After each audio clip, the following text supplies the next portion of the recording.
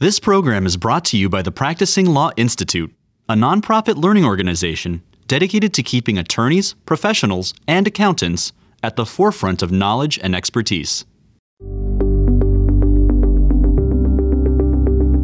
Legal precedents and accounting guidelines are ever evolving here in the United States. Once in a generation, specific legislative acts can make waves well beyond their contemporaneous time periods. The Sarbanes-Oxley Act of 2002 is just one of those events, having forever changed the accounting and legal landscape, both in the requirements it created for public companies and for accounting firms, as well as how we view financial information itself, the role of auditors, and the public markets as a whole. Today's episode marks the 20th anniversary of the Sarbanes-Oxley Act, or SOX as it is colloquially known, which was enacted in the summer of 2002. To coincide with this landmark legislation's anniversary, the Insecurities podcast is kicking off our Accounting Summer School. Our next few episodes will focus on the accounting side of the Insecurities coin. We'll focus on the framework and agencies that oversee the accounting arena, both for financial reporting professionals as well as for auditors and external accountants. We'll also hone in on the structure of accounting guidance itself, which rules have been enacted recently, and what's coming down the pike. We'll also be talking with leadership at major associations and agencies that inform and guide the accounting profession, including the PCAOB and the AICPA. We'll do our best to dive deep into the accounting archives and share insights from the industry about how accounting rules have changed, what that change has meant for the current landscape, and changes that may be coming in the next 20 years of SOX. And as always, even though we're calling this Accounting Summer School, we'll be sure to keep it light and accessible for all the attorneys like Kurt out there. We kick off Accounting Summer School today with UCLA School of Law professor Jim Park, one of our favorite past podcast guests. Jim is set to publish his book, The Valuation Treadmill: How Securities Fraud Threatens the Integrity of Public Companies, later this summer with the Cambridge University Press. We'll talk all things accounting, securities fraud, and 20 years of SOX with Professor Park today on Insecurities.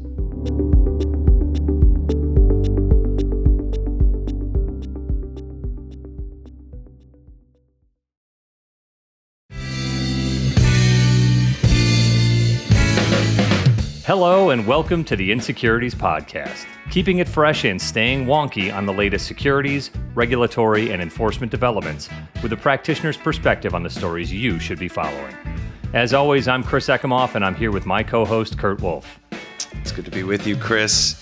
The Accounting Summer School. I know you're excited. You pack your lunchbox. I know you got that Power Rangers lunchbox from back in the day, Kurt. We're going to be at summer school all summer long to talk accounting.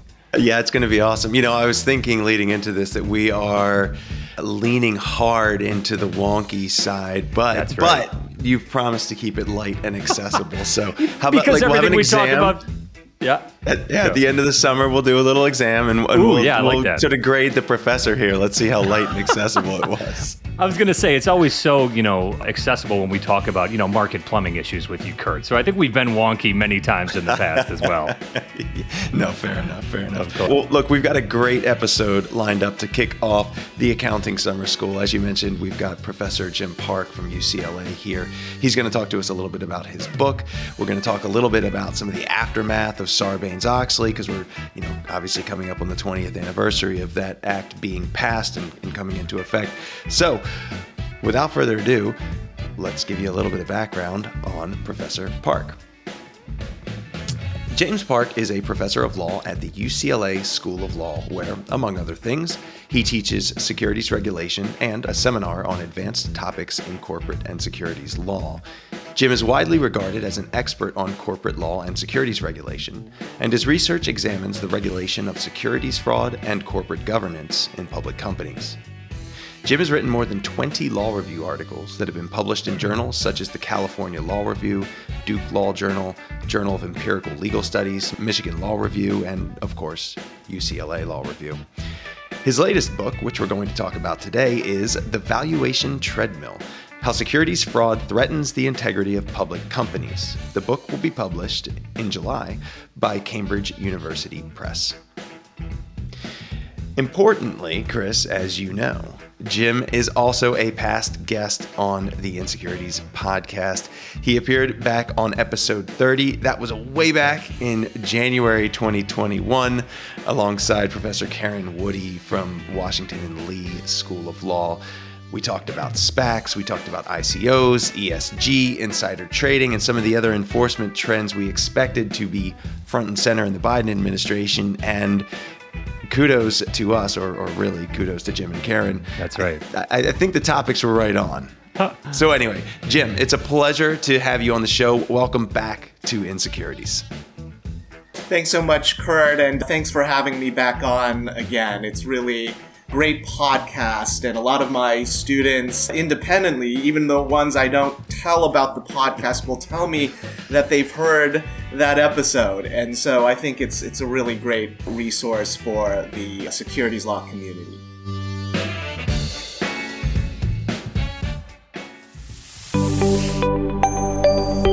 That's awesome, Jim. And that's why we invite you back on, because you're just, shouting our praises both to your students and to the securities bar as a whole. Yeah, we always welcome adding Insecurities to your quote reading list, or maybe your listening list. So, the syllabi out there. You need some filler. That's right. All right, so let's jump in. I'm not going to do it justice. All my accounting friends and fans of the podcast out there will send us many messages with how limiting we're going to preface what Sarbanes-Oxley is here. So we're going to do some quick hits. For those who need to catch up, we encourage you to go out and read some of the great coverage out there. We'll do our best to encapsulate some of that here. Sarbanes-Oxley was passed in July of 2002 with bipartisan support. So if we want to talk about what has changed in the past 20 years, we might get into that a little bit as well. 2002 was in the wake of several major public accounting scandals, Enron, WorldCom, Tyco, and the act was passed with the purpose of, quote, protecting investors by improving the accuracy and reliability of corporate disclosures, end quote. That's it, right? That's the one sentence about Sarbanes-Oxley, but we'll get into a little bit more of it here. Noting that bipartisan support, the House passed SOX by a 423-3 vote, and the Senate voted in favor of 99-0 with one abstention. I can't remember a political environment in such agreement, so I think, Kurt, the message here is that accounting really brings everyone together. I'll note that in my summer school notebook. Good. I was going to hit the rim shot sound effect there, too. Again, we'll get into some detail here, but there's four real elements that SOX kind of brought up and brought to light in the securities markets, again, summarized here.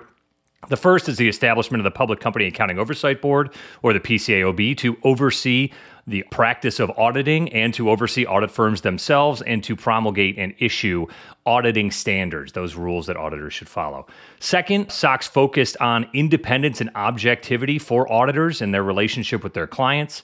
Third, company executives, individual issuers, CEOs, and CFOs were now responsible as individuals for the appropriateness and accuracy of financial reporting under Section 302 of the Act. And then, I'm sure many of you know, Section 404, internal controls over financial reporting, became a very large focus both internally at the companies to make sure that they are maintaining an appropriate system of control, as well as for auditors to test that system of control in a public company audit. Again, very brief, kind of four big rocks that came out. Back in the early 2000s, us accountants used to joke that the acronym for Sarbanes-Oxley was not actually SOX, it was the AFEA, or the Accountants Full Employment Act, as many new jobs and responsibilities for accountants came to light afterwards.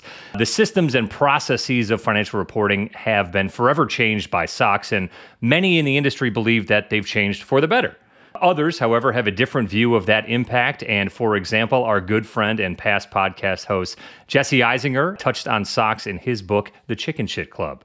Quote, in July 2002, Congress passed a would-be landmark law, Sarbanes-Oxley, named after Maryland Democratic Senator Paul Sarbanes and Ohio House Republican Michael Oxley.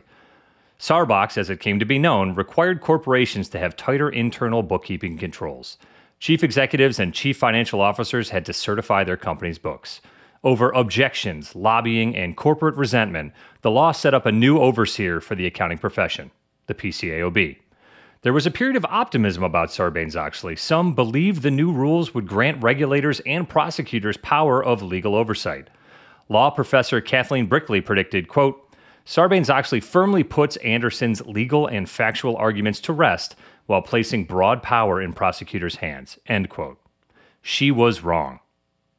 Those are the words of Jesse Eisinger's take on Sarbanes-Oxley. Andersen there being Arthur Andersen, the accounting firm that oversaw the audits of Enron prior to its collapse, and this change brought about to the accounting world. So again, accountants out there, I apologize for taking what has been such a seminal piece of legislation in our world and shrinking it down to 3.5 minutes here. But Kurt, let's stop talking about the past. Let's look to the future and some background on Professor Park's book. Yeah, absolutely. Hey, I appreciated the download on Sarbox. Did people say that? I mean, I'm a SOX guy, but you know we fight about acronyms all the time here. No one calls it peekaboo. That's the only thing we have to come back to. No one calls it peekaboo. All right. Yeah. Well, let's talk a little bit about the book for sure. We mentioned up top that we're going to do that. Again, it is called The Valuation Treadmill: How Securities Fraud Threatens the Integrity of Public Companies. For those of you who are interested, and let's face it, if you're listening to this podcast, you probably are. The book will be available on July 28th, but it is available now for pre-order. You can go to the Cambridge University Press website. That's cambridge.org. And of course, you guessed it, you can go to amazon.com and find the book there. We're going to explore a few of the themes that Jim talks about in the book. But first, just a quick preview so you can get a sense of what it's all about. Public companies now face constant pressure to meet investor expectations. A company must deliver strong performance every quarter to maintain its stock price. This performance pressure creates incentives for corporations to deceive investors. As Chris explained, Sarbanes-Oxley requires all public companies to invest in measures to ensure the accuracy of their public disclosures. Jim's book, The Valuation Treadmill, shows how securities fraud became a major regulatory concern. Drawing on a number of high-profile case studies, the book argues that corporate securities fraud emerged as investors increasingly valued companies based on their future performance. The book also argues that corporations now have an incentive to issue unrealistically optimistic disclosures in order to convince markets that their success will continue. The book concludes that securities regulation must do more to protect the integrity of public companies from the pressure of the valuation treadmill. All right, so I think maybe the best place to start, we've said it now a few times, the valuation treadmill. Jim, what do we mean by the term valuation treadmill? Well, there's a great guide to valuation published by McKinsey and Company that I've used for a long time, and I would highly recommend this to anyone who is interested in finance and valuation.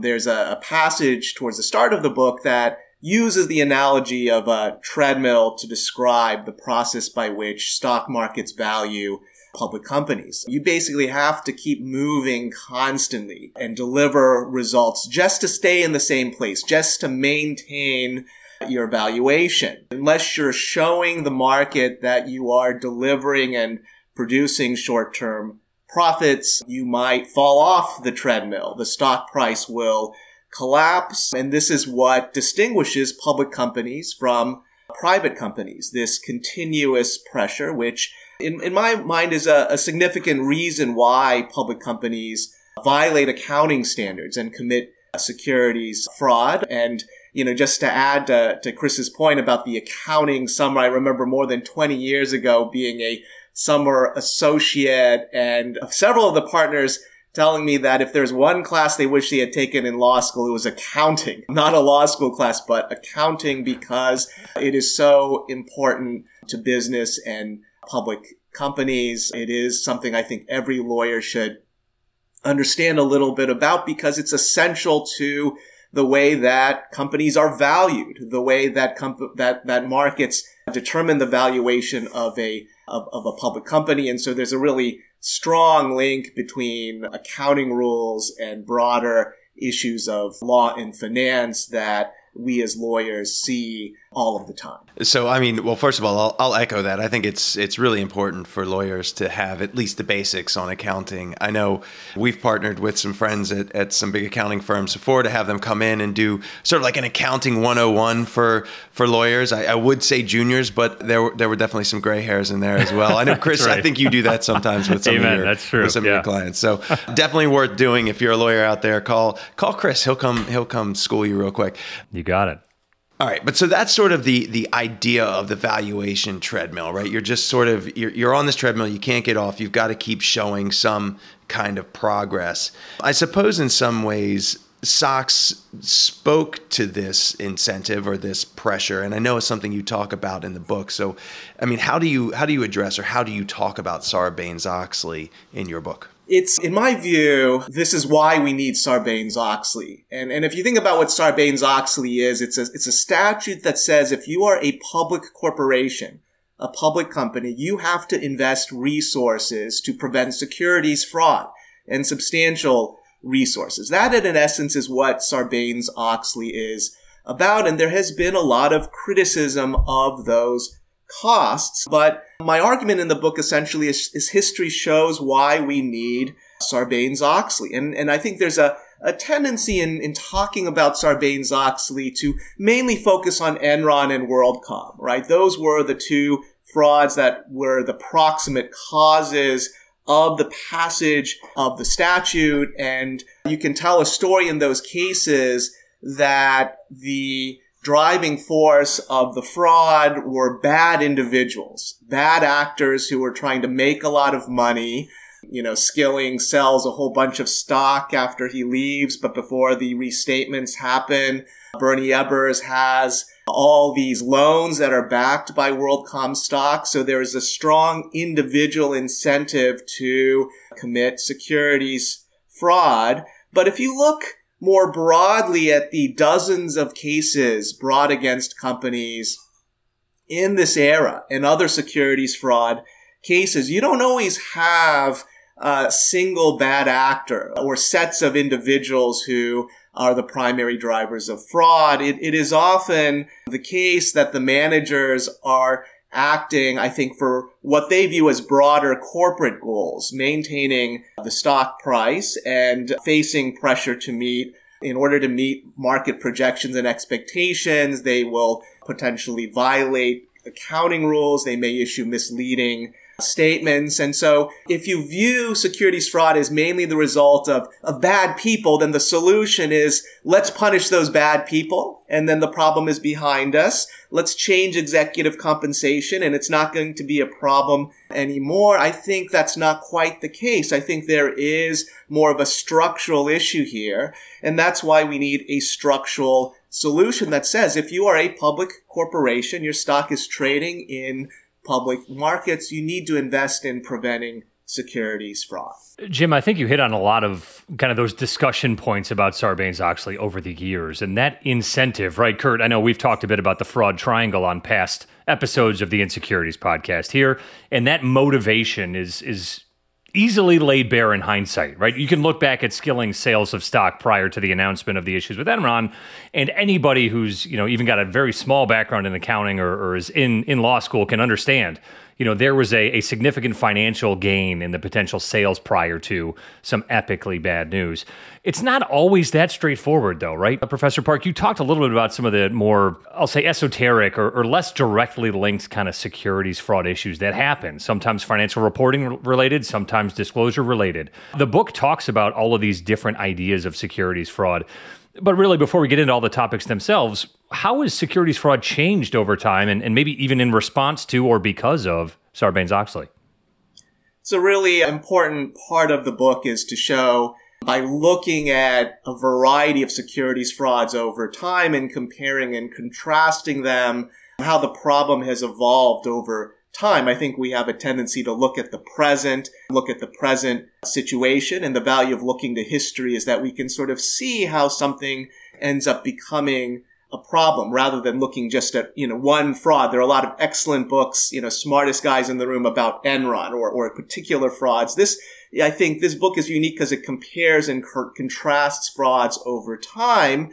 And the book argues that for a long time, securities fraud was not really viewed as a threat for larger public companies. It was seen mainly as a problem for small companies, especially ones that were relatively new and selling securities for the first time. An example of this is a big report, a special study of securities markets in the 1960s that the SEC commissioned, and they conclude that most securities fraud was happening in smaller companies that were not listed on exchanges. They were these smaller over-the-counter traded companies, which were not at the time required to issue periodic disclosure under the Exchange Act. And so it thus changes the regulations so that over-the-counter companies would be subject to periodic disclosure. Congress passes actually a statute in 1964 that says that is required. And in contrast, this is the, post-World War II prosperity, large corporate giants with very skilled managers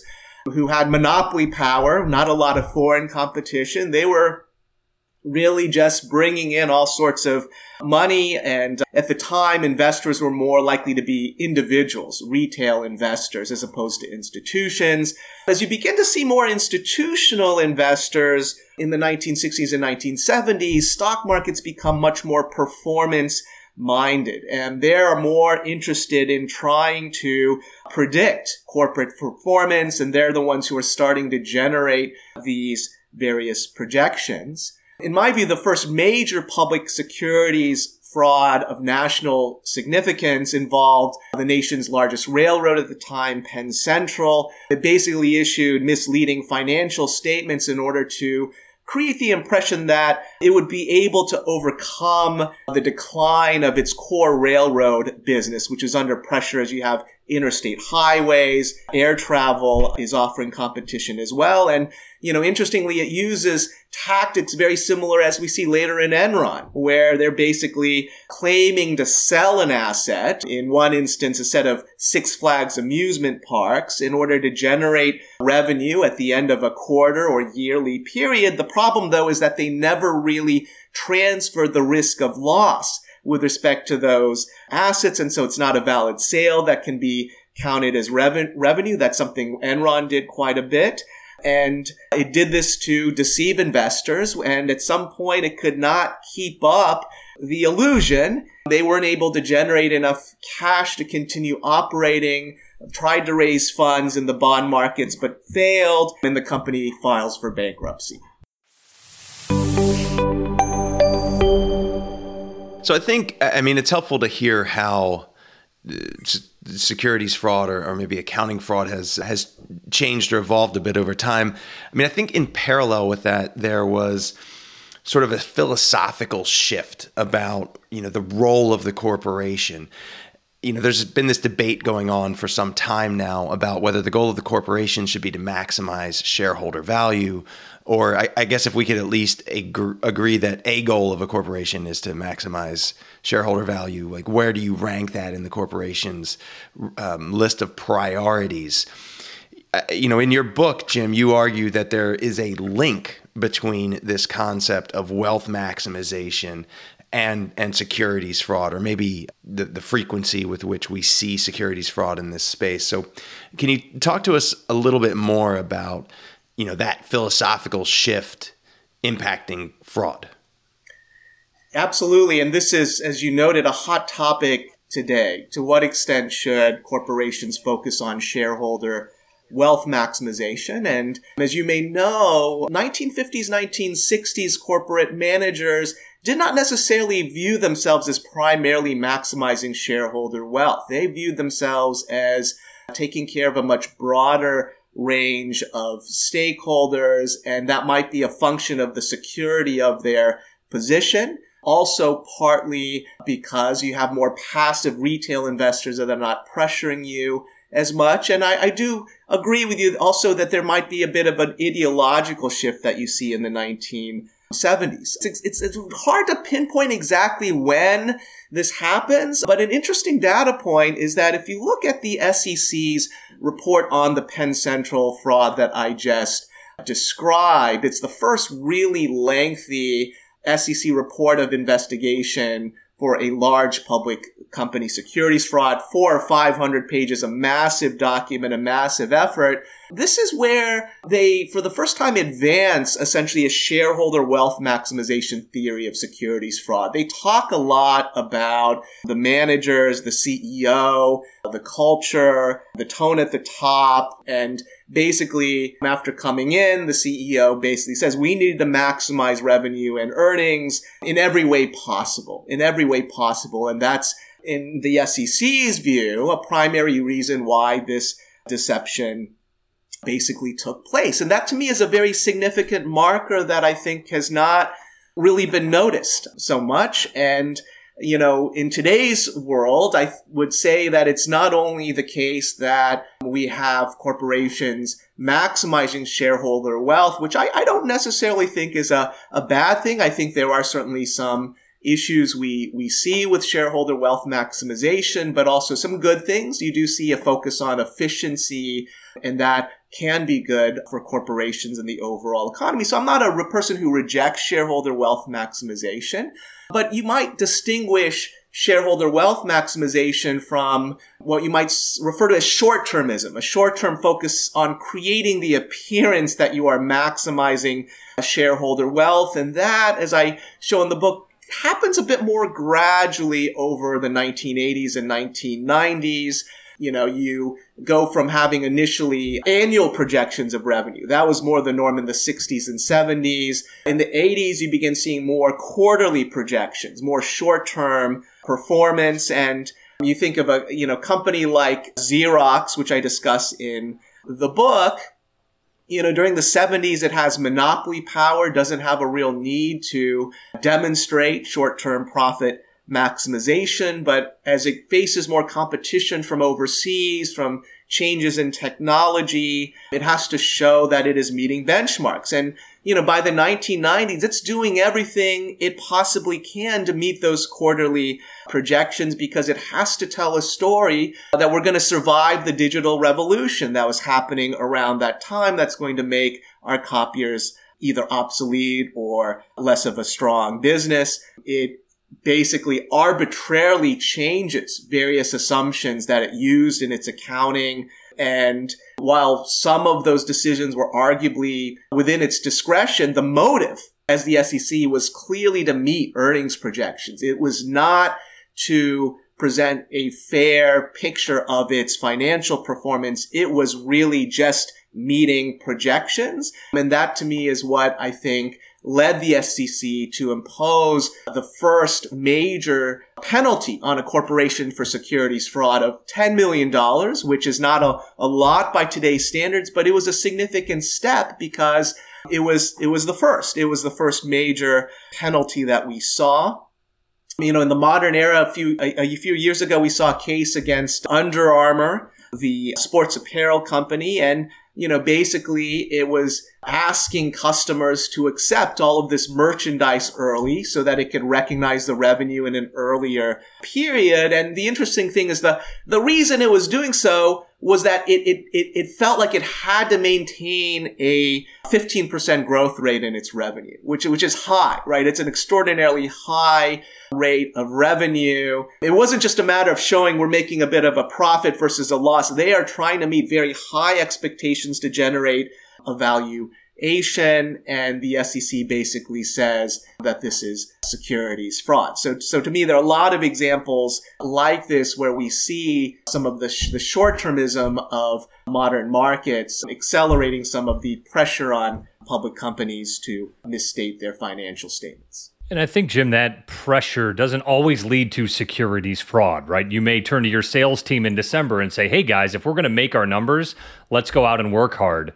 Creates an opportunity for individuals to make decisions that'll help the business. And unfortunately, as you talked about, in some cases, there's financial reporting ways that those numbers might get met without the economic reality matching that. So it is that kind of dichotomy. And I'm glad you brought up short-termism, because I think that's something that's kind of maybe gradually changing. We've seen some public companies make decisions about how they're going to report their projected earnings on a go-forward basis to help manage those issues ahead. So hopefully that's somewhere that we can see a little bit of improvement, or at least acknowledgement around the limitations of kind of that quarterly reporting cycle.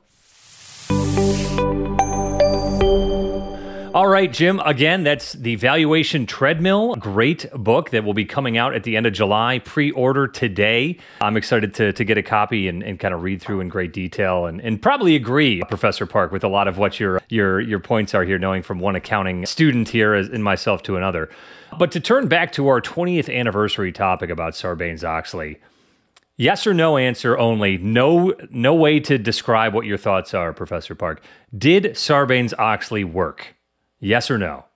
Yes. All right. Okay. We got a direct answer. We've got Wow. we've got the soundbite. Wow. We've got the soundbite.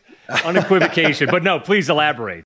That's my position. I think it did. I think there is evidence that it did. One piece of evidence, we haven't seen another Enron or WorldCom in the last 20 years, and I think that is a very significant a very significant piece of evidence that the company was successful. We can, also another piece of evidence is you look at, securities class action filings, private suits under Rule 10b-5. As you may know, you get on average maybe a couple hundred of these every year, and that has continued. But I've looked at this in other work. You really look at the percentage that are alleging a clear violation of GAAP, of accounting rules, and it's declined. It has declined, and more cases are focusing on sort of broader misstatements of qualitative information, and this will get us into sort of ESG securities fraud, which I think is where we're seeing some interesting cases. And so I think that there is, if you're talking about if success is measured by fewer big GAAP violations, I think there's evidence that Sarbanes-Oxley is having an effect. Now, as you point out, though, that, there's maybe a shift, though, to what we might think of as more borderline activities where you're not clearly violating GAAP, but you might be making certain business decisions to meet short-term metrics. And as you point out, some of those are entirely legitimate. Let's work hard and let's get a bunch of sales so that we can show growth. Others are a bit more questionable, a bit more manipulative. Maybe let's cut our R&D budget, let's cut our advertising in order to meet an earnings projection. And there is some evidence that this happens. There's an interesting Harvard Business Review article that has the title,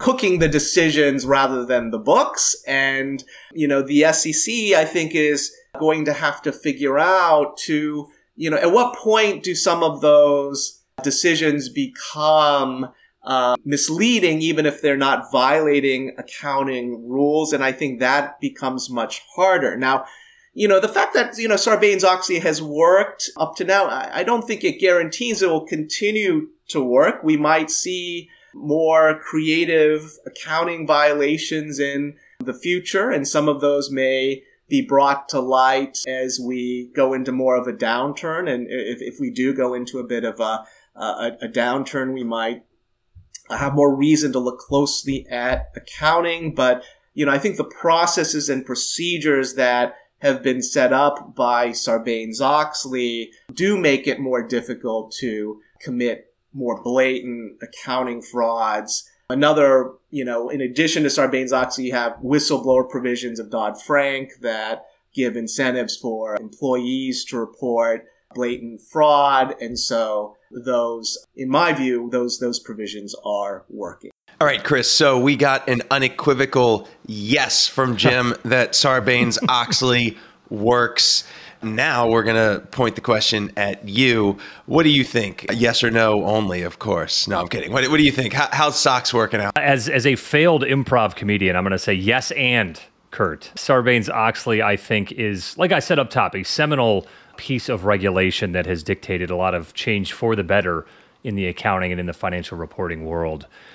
One of the things that always comes up, in Professor Park, I'm sure you see this as well, every time there's a new accounting rule change, someone gets out a calculator and says, okay, with 404 and 302 and other requirements from Sarbanes-Oxley, this accounting change is going to cost the average public company X dollars. If Sarbanes-Oxley didn't exist, this company would save, $10 million on their audit fees in a year because they've got to, go about all these new rev rec issues or all these new lease accounting issues.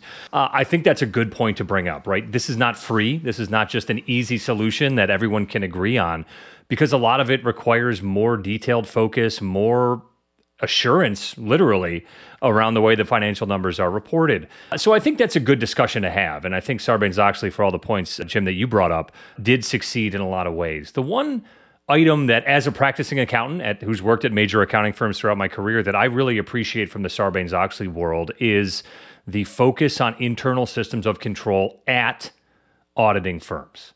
There is a very strict, very bright line that has been drawn and updated and changed and modified throughout the past 20 years that Sarbanes-Oxley started around the idea of independence and objectivity of your auditors. You cannot audit a public company that you are also providing significant consulting or accounting advice to, maybe not in specifics to how they're reporting their financial performance, but in implementations of, managed services or other types of work that you can do. And again, we could do a whole podcast on conflicts of interest and business conflicts for accounting firms.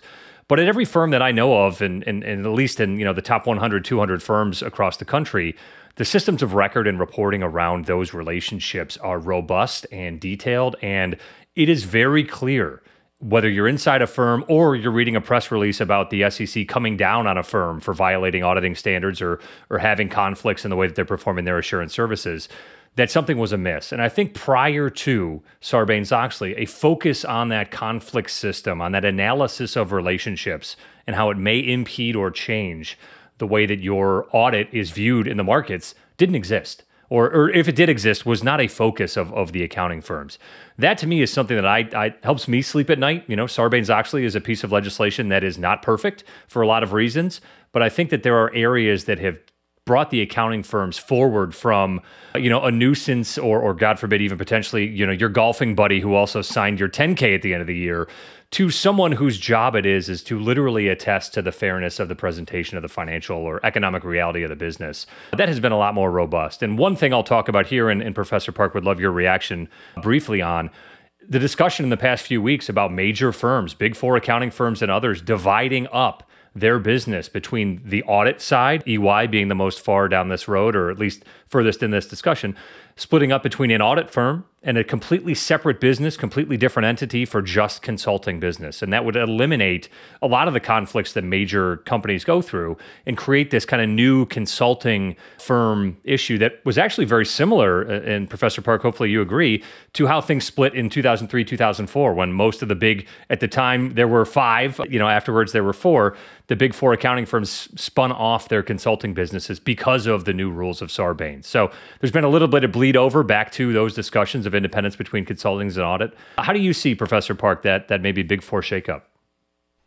I think it's a good thing, and it is something that I think is it's a good idea to act preemptively before we get the next scandal. And certainly there are always questions about whether or not it really matters. There was a big debate about that with when Sarbanes-Oxley was passed, whether you do have to require, auditors to spin off their consulting businesses or not. I think it makes a certain amount of sense to me that if you don't have that competing pressure to sort of generate consulting revenue, that you might approach the audit a bit differently. So I do think that this is a positive step before we see another wave of scandals, perhaps, that would threaten the few remaining big accounting firms, auditing firms that we have. Mm-hmm. So viewing back at kind of the Sarbanes-Oxley timeline, Professor Park, one of the other criticisms that comes up around Sarbanes-Oxley's successes is in the number of cases brought and that kind of hanging theme out there related to the financial crisis of 2008. There were not significant securities fraud cases brought, in response to that. You mentioned the Dodd-Frank Act as a piece of legislation following it, but we didn't see the kind of same Enron, WorldCom, Tyco, focused on whether it was, high finance or mortgage-backed securities businesses. What do you make of the lack of securities fraud cases around that time period?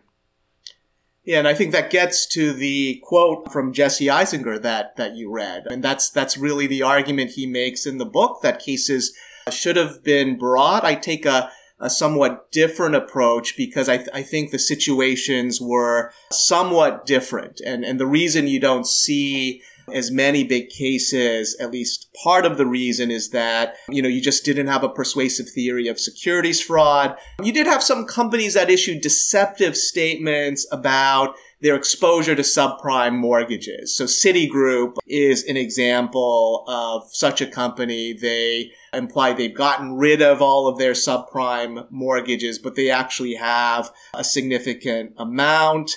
But even when that was revealed, that was not what precipitated the near death of Citigroup, right? The banks really come to the brink of collapse over time as the lack of confidence extends to a broader range of housing assets, not just subprime, as well as other types of assets. And you can argue this was an unprecedented storm in a sense, and that, maybe bank executives knew or should have known about how bad the crisis would be. There is certainly that argument. On the other hand, I think there's a case that they might have been almost as surprised or just as surprised as investors about how bad things really got. And ultimately, for there to be a strong securities fraud case, you have to show a significant asymmetry in the manager's knowledge relative to the rest of the world. And you can do that for some things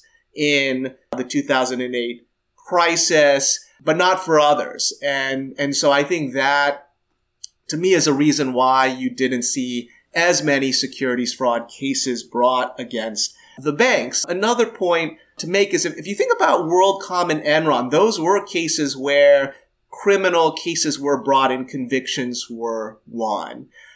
And the difference in my view as to why no criminal cases, or not as many significant criminal cases were brought against high-level bank executives, I think there are a couple reasons. One is that you just didn't have a foundational set of civil cases that had been brought over the years that could establish a strong, clear theory of securities fraud. And Enron and WorldCom were preceded by efforts against companies like Xerox and Ascendant and Waste Management.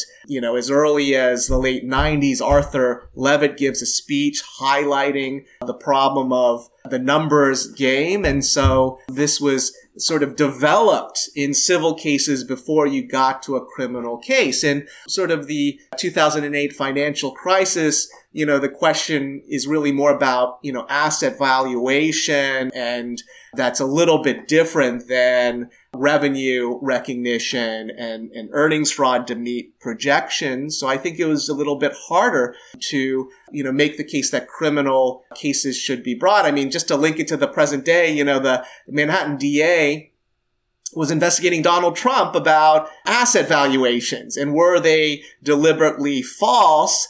And they, announced that we think there's probably not a criminal case, despite there being some evidence that he submitted inflated valuations of various assets. And that to me highlights how difficult it can be to show objectively that asset valuations were false. And so that, I think, is the reason why you don't see as many criminal securities fraud cases and serious securities fraud cases more generally after the financial crisis of 2008.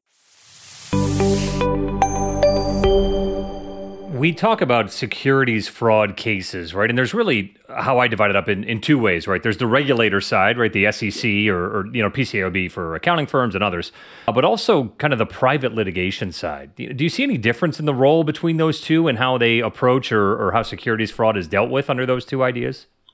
It's a very good point, and it's a very important part of studying securities fraud regulation. And generally the SEC is viewed as a more measured enforcer, as a more responsible enforcer, because it doesn't have a profit motive to bring cases. Private plaintiffs are often viewed as bringing too many cases because they have a monetary incentive to sue public companies whenever the stock price goes down. But I believe that both play an important role in bringing securities fraud cases and developing securities fraud theories. You look at the 1980s, the SEC didn't bring a whole lot of enforcement cases against public companies around that time. It was private plaintiffs who were bringing cases against technology companies that were becoming more important at the time, that they say they have a great product, but it turns out that the product is not very good and their stock price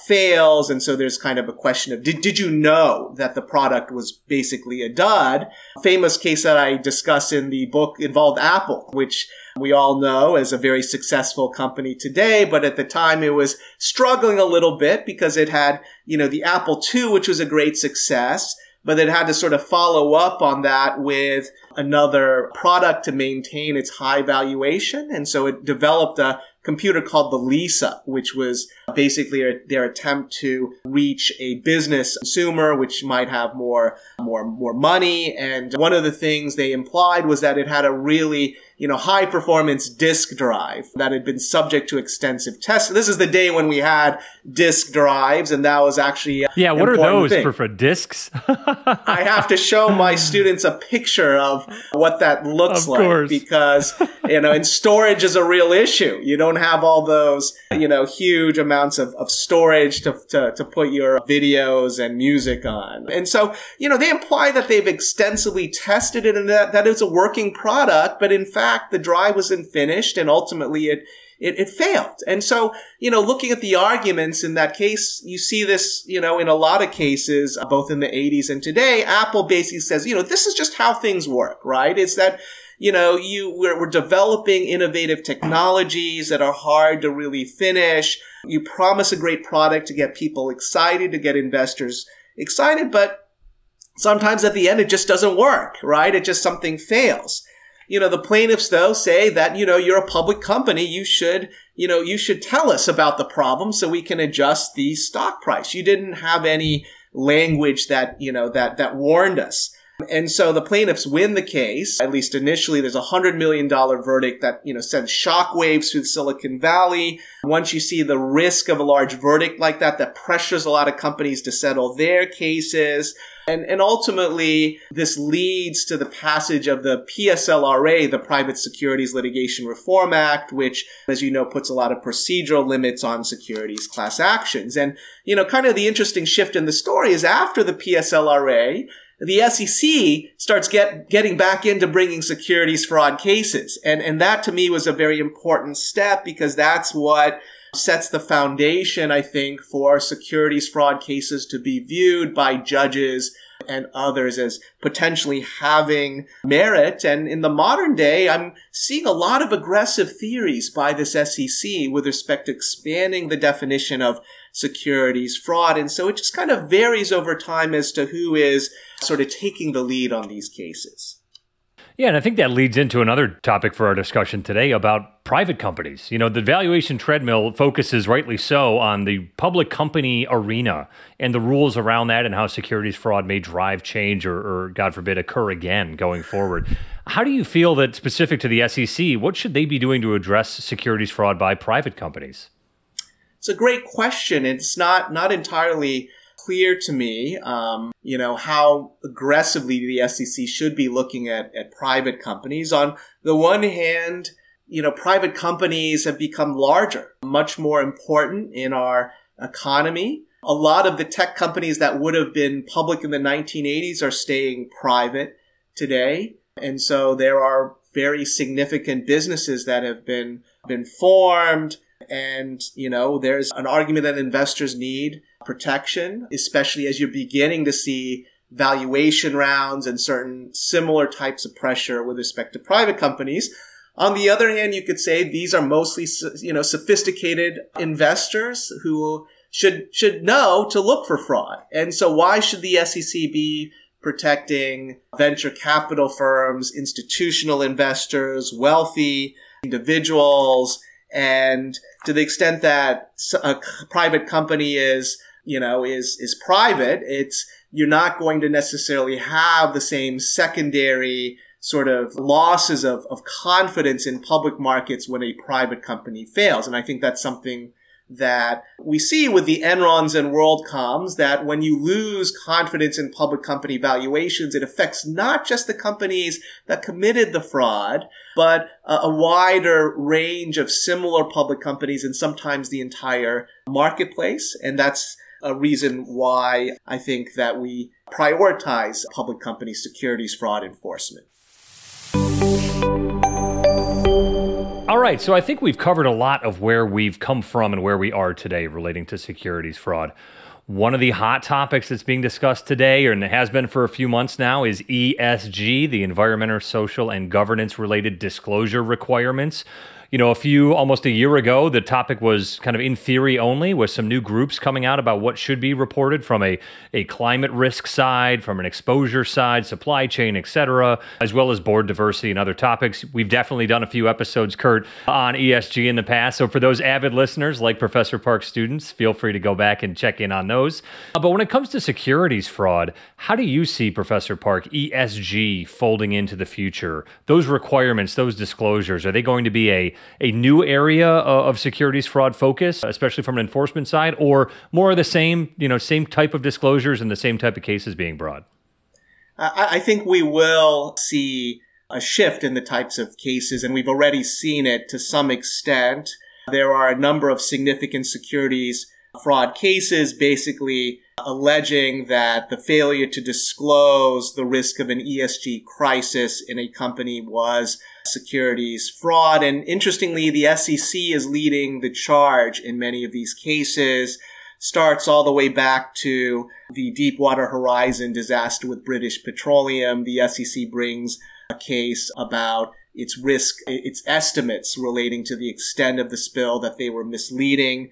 More recently, they just filed a case against a Brazilian company, Vale, for a environmental disaster with the collapse of a dam. And, one of the interesting things that they point to in that complaint is various sustainability reports that Vale had distributed to investors. And so I think the more investors are demanding this information and the more companies are providing it, that provides a greater basis. There's more to basically say, you are misstating something. There are more opportunities, I think, for companies to mislead investors when they're issuing more statements on ESG. And if we get some more mandatory disclosure with respect to climate emissions, climate risk, cybersecurity risk, then companies, as they are assessing and evaluating those risks, once you have the information and it's clear that it's material,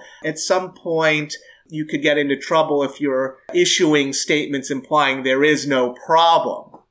And so I think we will see more litigation like this. On the other hand, we see a lot of cases by private plaintiffs being dismissed. Private plaintiffs arguing that there's securities fraud for ESG-related crises. And so, one common sort of scenario that I've seen in the case law is that there's a big scandal at the company, and the plaintiff says, well, you had disclosure saying we have a culture of high integrity, a culture of compliance. That's misleading.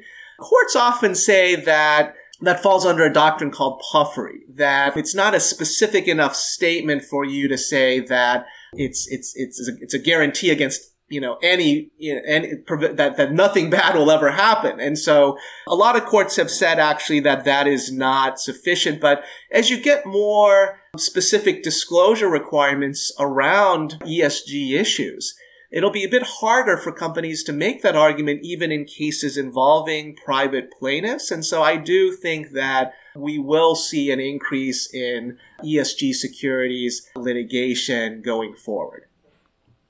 Yeah, I'd agree with you there, Professor. I think to me, it's another standard by which these ideas will be judged, similar to the appropriateness of the revenue you're recording. Although very different and equally probably complex, those two ideas really come down to the focus of the reporter or of the private litigant here to understand what the issues are. You talked about that kind of ethics disclosure, and for those who read a lot of financial news and press, Matt Levine on Bloomberg always talks about it. Everything is securities fraud is his kind of theory about anytime something goes wrong at a company, you've lied to your investors in some way. And we'll save that debate for another one. I think it is a spectrum of where we see these violations versus individual businesses doing their best to report ESG in the best way they can and maybe making a mistake. You could argue that's not securities fraud, that's trying to follow the rules and maybe missing a little bit. So I'm sure, Professor Park, we'll have you on dozens more times to talk about securities fraud related to ESG going forward. But apart from just ESG, Professor, what do you see securities fraud as in the next decade, the next 10 years? Are we going to see a shift in focus and topic, ESG, part of that conversation? Or will it be a lot of continued activity and enforcement actions as we see today? It's a really great question. And, to get to your point about Matt Levine's everything is securities fraud sort of theme, and it's a bit tongue in cheek, of course. But, I think courts have been smarter than that, even courts and regulators, and that they are very careful to construct very particular factual allegations that go beyond, something bad happens that you didn't disclose and therefore the stock price went down and that's securities fraud. I mean, you could say that was, arguably what some plaintiffs' attorneys were doing in the 80s with technology companies. And maybe they were to some extent, but I think now the SEC and private plaintiffs are a bit careful to craft the theory a little bit more precisely. What will securities fraud look like in the next decade? In addition, I think, to there being more ESG-related cases, I think the big challenge for the SEC and the courts is to figure out how some of these, potentially manipulative practices where you're not clearly violating GAAP, but you might be engaging in what could be characterized as deceptive practices like channel stuffing, for example. The courts have never clearly ruled on when sort of channel stuffing, which is you basically, pump up sales artificially in some way, maybe by offering discounts or encouraging your customers to take product earlier. When is that securities fraud? The courts have not closed the door on channel stuffing being securities fraud, but they also have not been all that receptive to cases like that when brought by private plaintiffs. The SEC, though, has been bringing, more cases like that. The Under Armour case that I discussed has a footnote that's very careful to say we're not alleging violations of GAAP, but we think that this is essentially a deceptive sort of practice. And so how are we going to develop tests that will distinguish between those sorts of, what could be considered on their face business decisions, but might be primarily motivated to generate short-term results? When is that securities fraud? And I think we'll continue to see that because of the pressure of the valuation treadmill, that companies will continue to do this, and that the SEC should look at these sorts of cases very closely and try to develop some good ones that will provide some guidance to corporations as to what is appropriate and what is not appropriate. So, one of the effects of Sarbanes-Oxley, as we know, is that fewer companies go public and that there are alternatives to going public that have sprouted up. SPACs, obviously, the SPAC is an obvious example of this, and there are already, securities fraud cases that are being brought in that particular context. And I expect that could be a hot topic of litigation as we go outside of the traditional IPO context where you have an underwriter that sets a price, that does the due diligence. Companies, when they're going public in other ways, to what extent are they misleading investors? And there are all sorts of complicated issues about, does Section 11 apply to SPACs in some cases or some situations, or is you just left with Rule 10b-5? To what extent would 14a-9 come into play there? And so I think we will see a whole set of cases if it still is expensive to be a public company, and so markets are trying to find other ways to bring companies public, which will raise a lot of interesting issues. All right, Jim. So it sounds like, maybe I don't think I hear you advocating sort of a regulatory fix, but maybe we just need a more assertive, a busier SEC enforcement division. But I mean, are there things you would point to where you think the SEC can do a better job in addressing this problem you've identified of corporate securities fraud?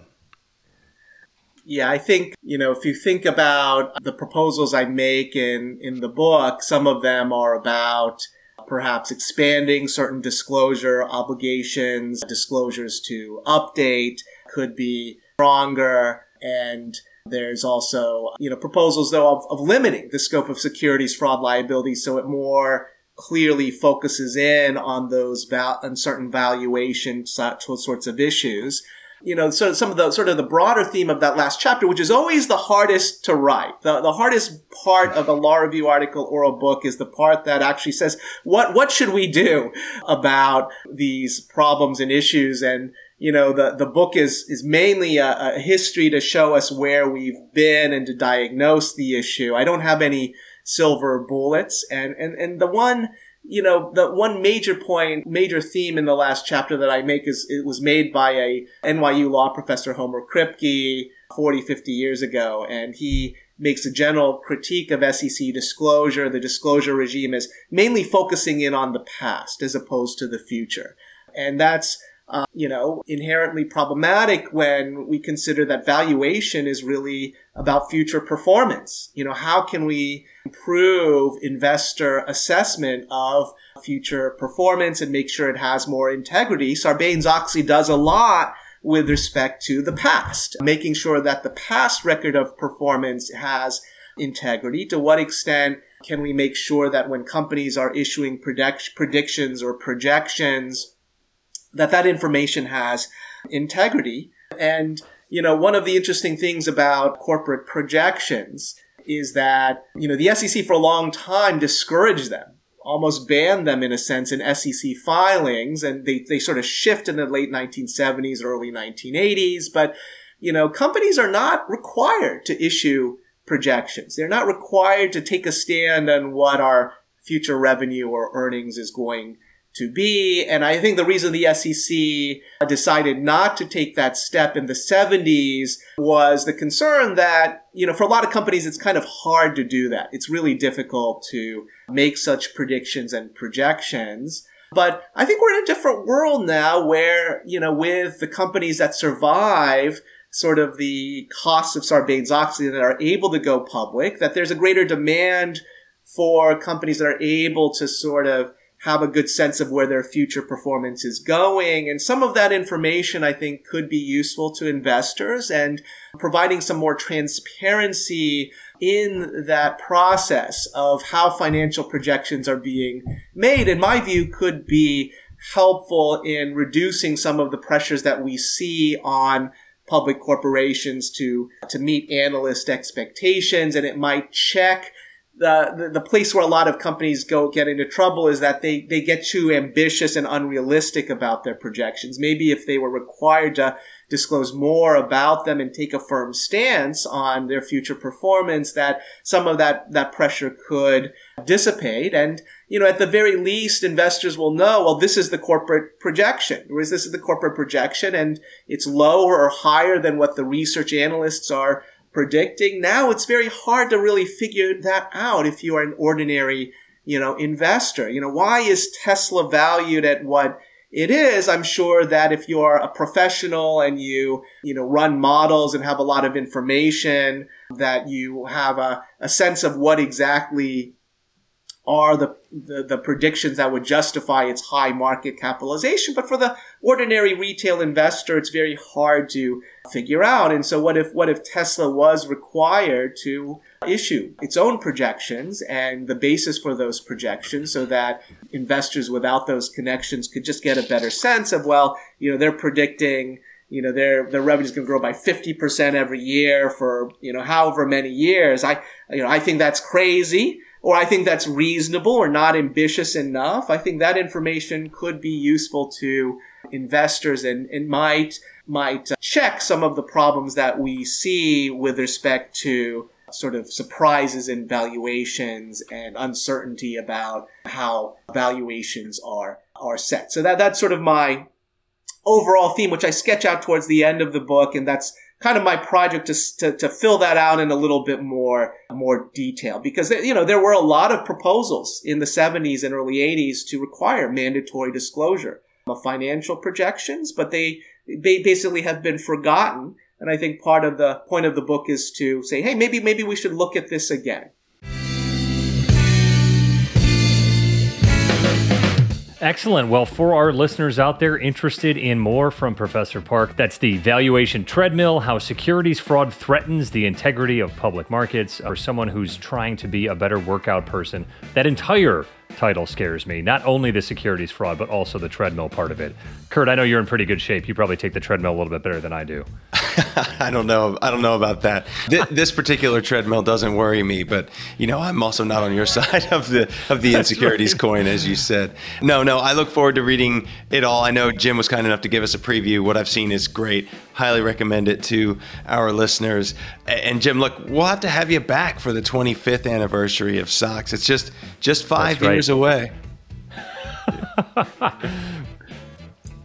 Thanks so much, Chris and Kurt. I really appreciate what you guys are doing. I appreciate the chance to talk about the book, to talk about Sarbanes-Oxley. We're actually having a whole symposium in the fall at UCLA, sponsored by the Lowell Milken Institute, our business law center there, with experts presenting papers, and it's going to be published in The Business Lawyer, which is a great publication for corporate law professors, and I think we're going to have very diverse views. Some people think Sarbanes-Oxley is a great thing, others think it's a bad thing, and I think it's really important to reassess this sort of legislation as we go. And so thank you for the opportunity to talk about SOX as well as the book, and I really appreciate what you guys are doing for our community. That's great to hear, Jim, and we would not have kicked off our accounting summer school with anyone else except for you, Professor Park. So thanks so much.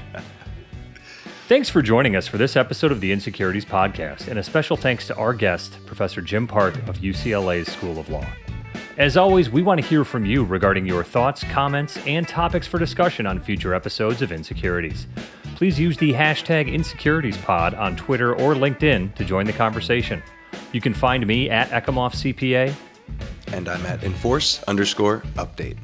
Be sure to subscribe, rate, and review the Insecurities Podcast wherever you listen. Be well, everyone, and we'll see you next time. Thanks for tuning in.